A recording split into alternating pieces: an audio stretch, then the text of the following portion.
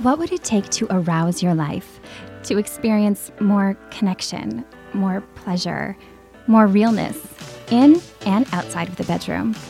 I'm August McLaughlin, and this is Girl Boner Radio.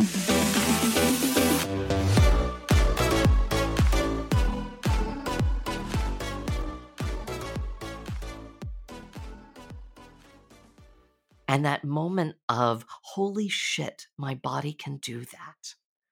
And just having that over and over and over again. And so the lesson is, and I think that this applies to all sorts of transitions because our bodies are constantly in transition. There's always something to learn about our bodies and about how pleasure lives in our bodies, moves in our bodies, is experienced through and with our bodies.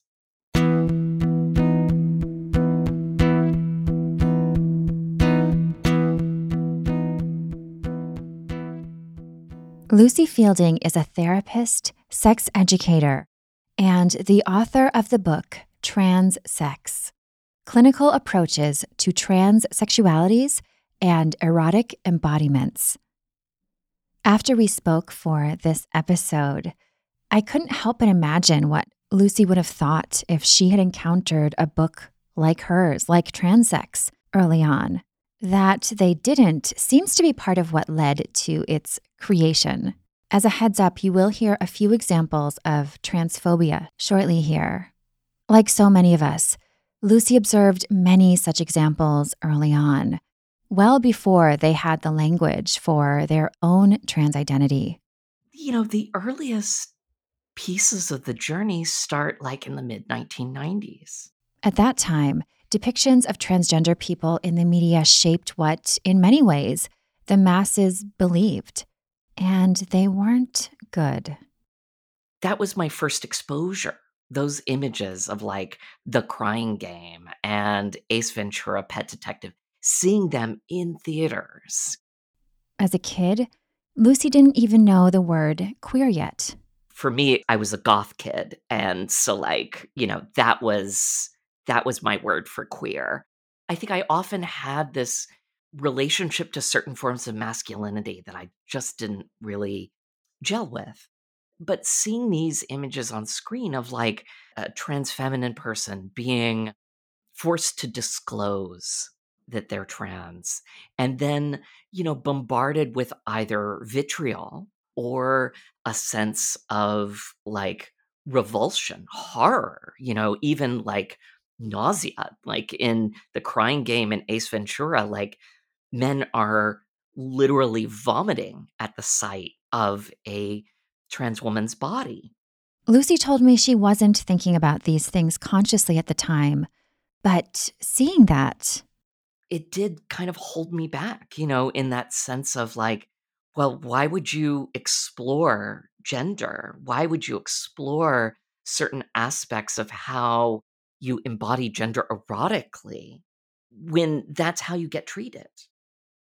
some 20 years later, when Lucy was in her late 30s, she started training as a sexuality professional. They were attending conferences, hearing experts like Esther Perel, Emily Nagoski, and Doug Brown-Harvey speak. They're really inspiring me. At the same time, I'm feeling these shifts in myself like, okay, maybe it's okay now to explore whatever this is, this inchoate feeling.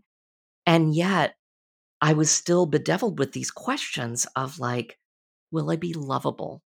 Will my wife want to stay with me because I'm polyamorous? Will other partners want to date me? Will I be fuckable?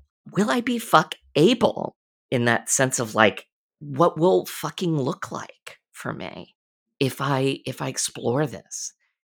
Those images Lucy saw on the film screen in her youth continued to replay in her mind. But now they had something else, a sense of curiosity and possibility, coupled with increasing knowledge about sexuality. Lucy also had a trusted therapist with whom she was exploring gender in earnest. They also started taking in media with more positive and realistic depictions of trans people. A zine called Fucking Trans Women by Mirabelle Weather that was indispensable, and my therapist at the time put me onto that. Lucy also found Allison Moon's body-inclusive book, Girl Sex 101, helpful. I am a girl, so, it was instructive for me for having girl sex. And these just blew my mind of what the possibilities were. And then as I started playing, it really took starting with myself, starting with exploration of my own body, and finding that even without hormones, before hormones, that the ways that I was experiencing pleasure in my body started to shift. Lucy recalls a vivid example of that shift. I was on campus in my counseling program, and I had just done my first aerial silks inversion in the trees of the campus. It was just such a euphoric experience. And I just kind of collapsed on the ground and I started having a 10-minute full body orgasm. Aerial silk is a form of aerial dance, by the way. Think Cirque du Soleil, only amateur style in this case.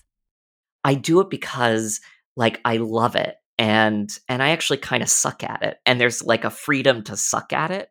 Although that lengthy orgasm makes me think Lucy rocks at it, no matter the performance. I also love the image of her flying through the trees and landing in that kind of bliss. Lucy compared that orgasmic experience as like a second adolescence, the joyful kind, when you can remember that some of the awkward parts can be fun. And that moment of, holy shit, my body can do that. And just having that over and over and over again. And so the lesson is, and I think that this applies to all sorts of transitions because our bodies are constantly in transition. There's always something to learn about our bodies and about how pleasure lives in our bodies, moves in our bodies, is experienced through and with our bodies.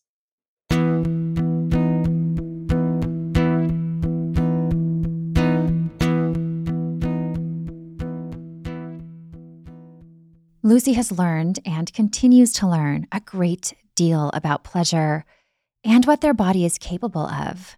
And it all started with self-exploration.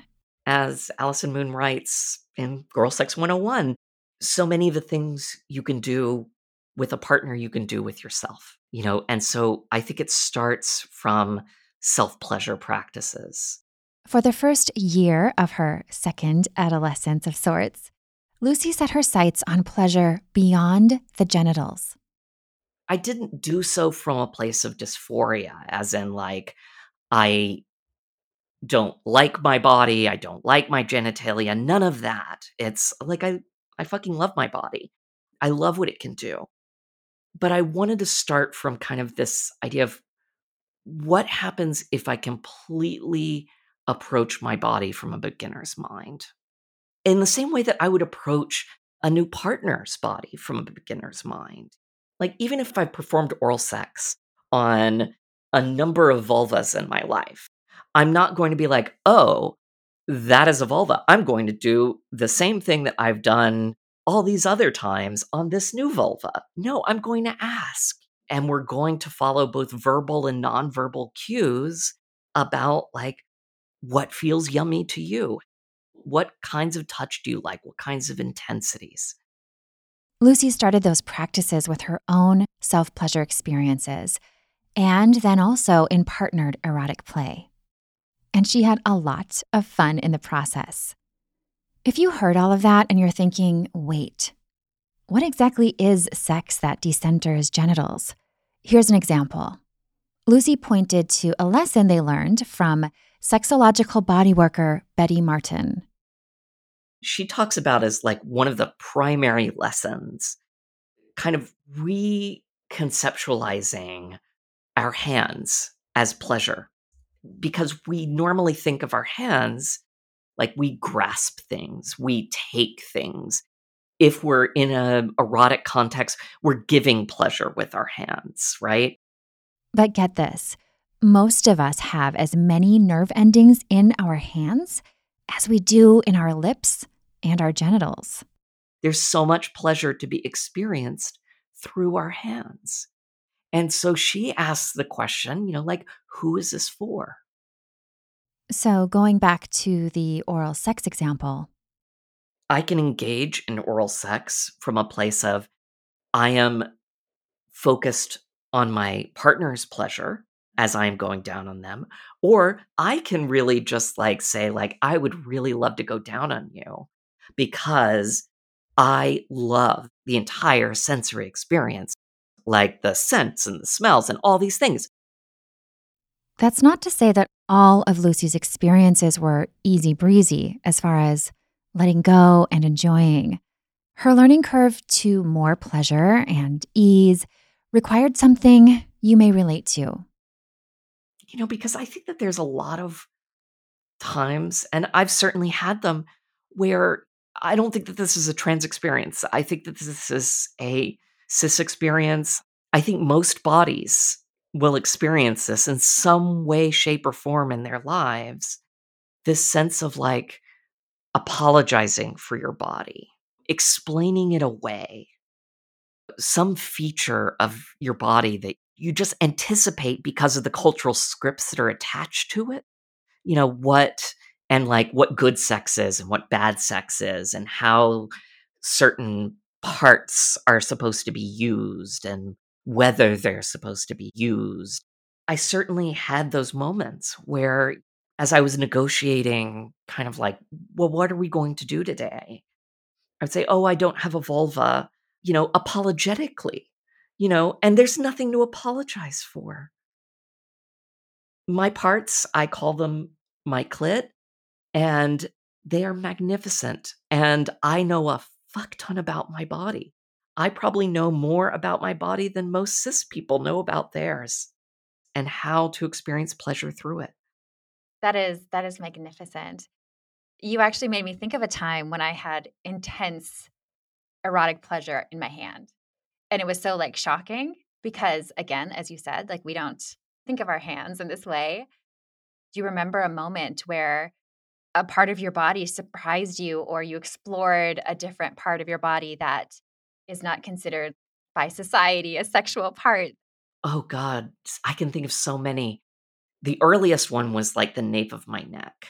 Having that touched in certain ways or grabbed in certain ways. I had a partner once, the first time we played, it was like they weren't choking me so much, but kind of like the V between the thumb and the index finger, the way that that kind of fit the V of my collarbone and the kind of pressure of their palm against, I think it's my breastbone, and thinking about, oh my God, that felt so containing and holding and really yummy. And it didn't even have to go into like breath play for it to just kind of feel like, whew, this is really special. A few months ago, Lucy was talking to a friend, someone who is also into kink play, and the collarbone came up again. She was talking about like someone biting her collarbone. And she said, you got to try it. So the next time Lucy played with someone, she asked them to take that nibble. And oh my God, it was orgasmic. It was so fucking amazing. I mean, like, whoever knew? Like, you could bite that area, and whoever knew, I'll tell you, disabled folks know, kinky folks know, trans folks know, queer folks know. And why do we know it? Because, like, we've had to imagine into possibilities and think about different ways of experiencing pleasure in our bodies. In the kink community, we have, a concept called pervertibles. It's when like you go to a kitchen store and you pick up a wooden spoon and it's like you're not going to use it to cook. Maybe as a friend called it last night, you may be using it as a kitchen switch. So Yes. you've had to be creative. If you've had to find workarounds, there's both, of course, incredible challenge and disparity and unfairness, right? In that sometimes you have to like give yourself the permission that the community around you perhaps hasn't. And then there's also this form of privilege in having this breadth of knowledge about your own body more so than someone who just thought, I'm just going to go by what society says because it kind of matches up with me. And then you don't get to explore all of this. Yeah. I mean, that's the thing about, like when we talk about how structures of oppression or privilege harms those who are privileged in various ways. Part of it is like because you're not asked to think about something. Like I think it's Jessica Fern in Polysecure who talks about polyamorous folks. We've had to answer the question, why are we polyamorous? Like, what do we get out of it? So, like, with my monogamous clients, I will often say, like, what do you get out of monogamy? It's fun. Like, it doesn't make you more or less enlightened to be polyamorous. Like, you'd have to be polyer than thou to think that. But, like, what is your why? What do you get out of monogamy? How does that serve you? When we interrogate these kind of cultural scripts, these stories about our bodies and our sexualities and eroticism and pleasure that we're handed, then we can dream all sorts of different ways of embodying eroticism.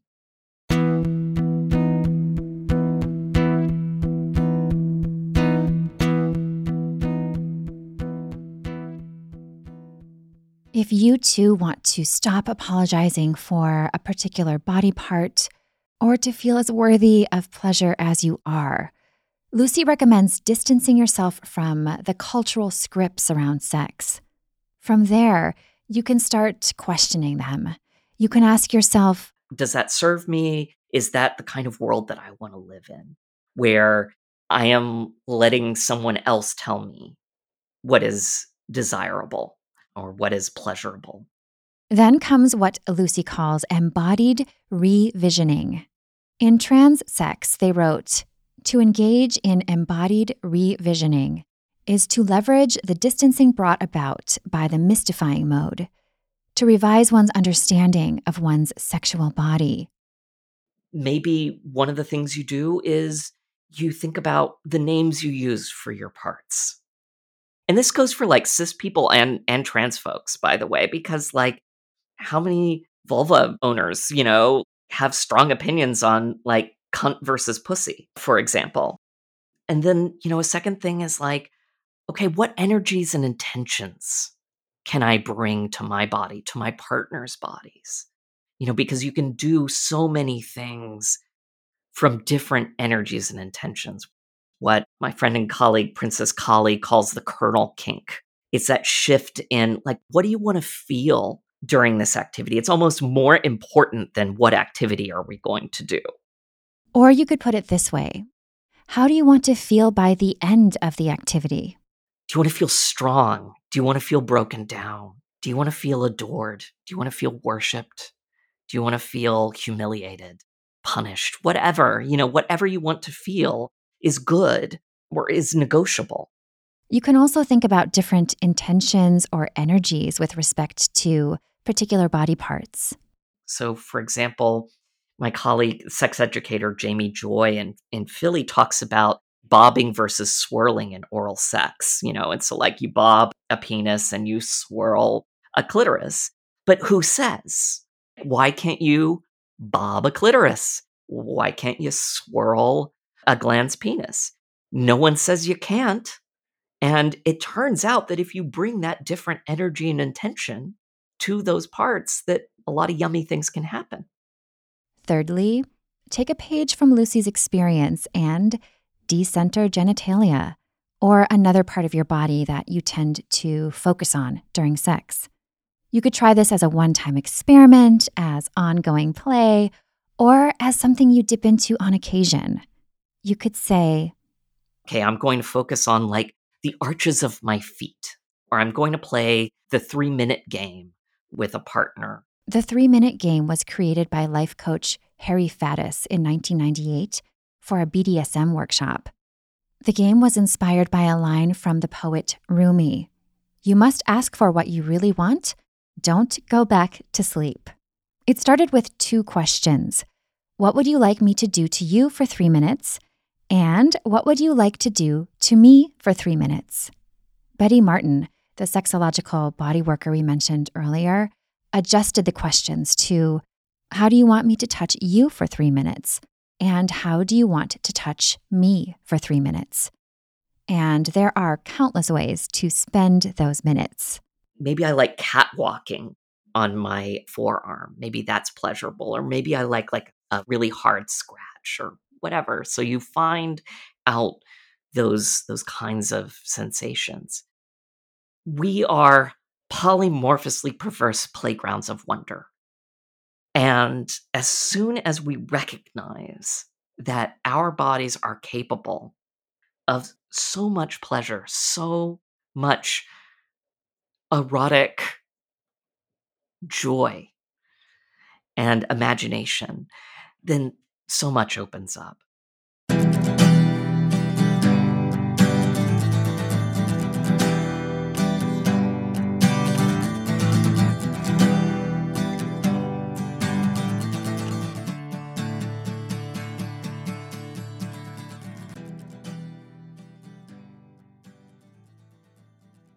Polymorphously perverse playgrounds of wonder. I love that phrase.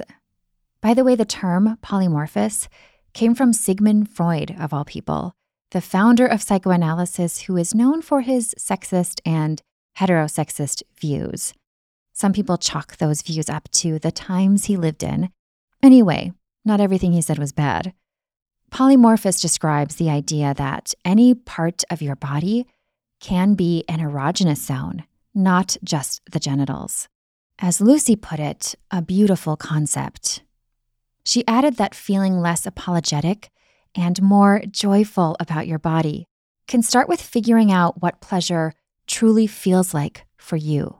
A lot of folks don't know what pleasure feels like in their body. If that resonates with you, Lucy suggests considering this. Chances are you know what a negative sensation feels like in your body. You have some embodied awareness. Let's take that and let's use that as a base, and then let's build out from that, and let's find pleasure that way. In other words, use what you know of dysphoria, those feelings of distress, to get to euphoria. Instead of just like, well, I'm going to resolve dysphoria, because my feeling is, I think that this goes for so many experiences, it is not sufficient for sex, for play to be simply not distressing or not painful, right? Like, it has to be pleasurable. And if it's not, why the fuck are we doing it? I love that so much. And as you were sharing that, I was thinking of how many words we have for the pain in our body. You know, the doctor will ask you, is it a burning pain? Is it a stabbing pain? Is it an ache? You know, you've all these adjectives. Yeah. And pleasure in the body, so many people are like, it feels good, orgasm. You know, Yeah. those are kind of where we learn to go. So what's interesting about the examples you used is those are all images. And those are all sensation images, body sensation images. And so, like, what I would do with that is, okay, well, let's sit with that. Let's sit with that image that you're experiencing and just like honoring it, inviting it in, and letting it kind of do its thing. If you struggle to come up with descriptors for how erotic pleasure feels in your body, consider how you feel during other pleasures. Like, I love food. I love project cooking, and I love savoring a bite of food. Sichuan food is some of my favorite because of that hot numbing sensation that you get. I love that feeling of like an entire quadrant of my tongue just fell asleep. That's really pleasurable. It's like, I want to sit with that. And that's what you do. You sit with those moments. You know, it's like if you're running, and I don't run except to run away from things, but I hear from people who actually enjoy running that, like, like you can run to a goal, or you can notice, like, I'm running at sunset and oh my God, the sky is beautiful. Or I'm running barefoot and the blades of grass are dewy and they're tickling the arch of my foot as I'm running.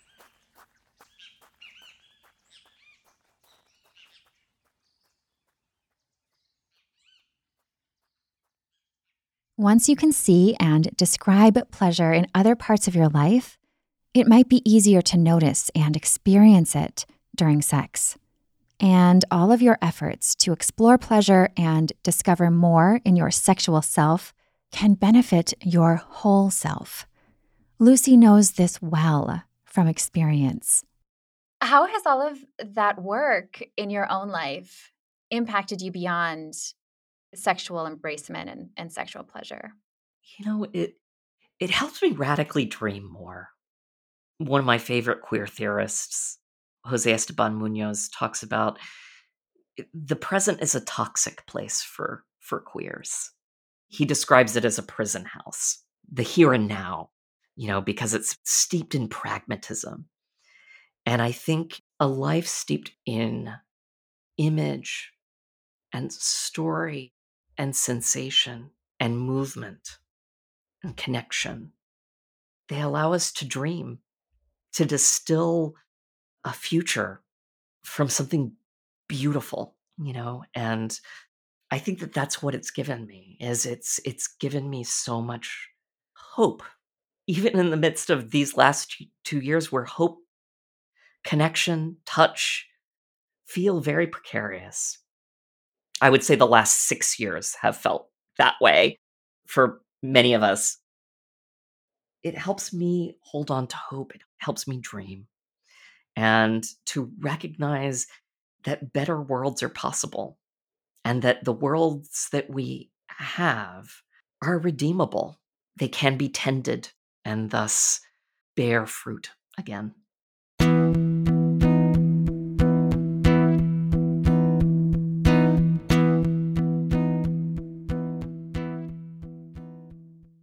Part of Lucy's dreaming led to their book, Transsex. Do you remember the moment or the moments when you decided to write your book? The book came from a lot of pleasure, but it also came from a lot of anger. And I wonder if you had similar experiences co-writing with pleasure. That sense of like, this is a book about pleasure. It's a book about embodiment, but it comes from a lot of pain too, and a lot of painful experiences. And I think rage can be clarifying sometimes. Here's one example. Lucy recalls times when she would be sitting in an inclusive workshop learning about different types of sexual desire one day. Then soon after, they would be sitting in a doctor's office, hearing the myth that estrogen therapy causes, quote unquote, your sex drive to drop off a cliff. The ways members of the media treat and describe trans folks have also fueled that pain and clarifying rage. If you look at so many interviews with figures in the trans community by some cis journalists, it's like, you must prove to me that you are trans, that you are a woman. And so experiences like that shook me to my core. And so that moment of rage helped me say, like, we can dream better. There can be different ways of being and being with. And lastly, I would say, like, experiences like this. I learn very iteratively and I write very iteratively. And so, like, I would kind of workshop some of this stuff over the years. And as like I start turning to thinking about like what's next, what sticks, and like what kinds of questions do I get, and how does that enlarge my imagination? The answer to that, in my opinion, is powerfully. Transsex is such an important, impactful, and wonderfully written book. Since I spoke with Lucy, it was named the winner of the AASECT Book Award for Sexuality Professionals. Congratulations, Lucy. It is so, so well deserved. To learn more about Lucy Fielding and their work, visit lucyfielding.com. That's Lucy with an IE, fielding.com. Lucy is also active on Instagram at Sex Beyond Binaries.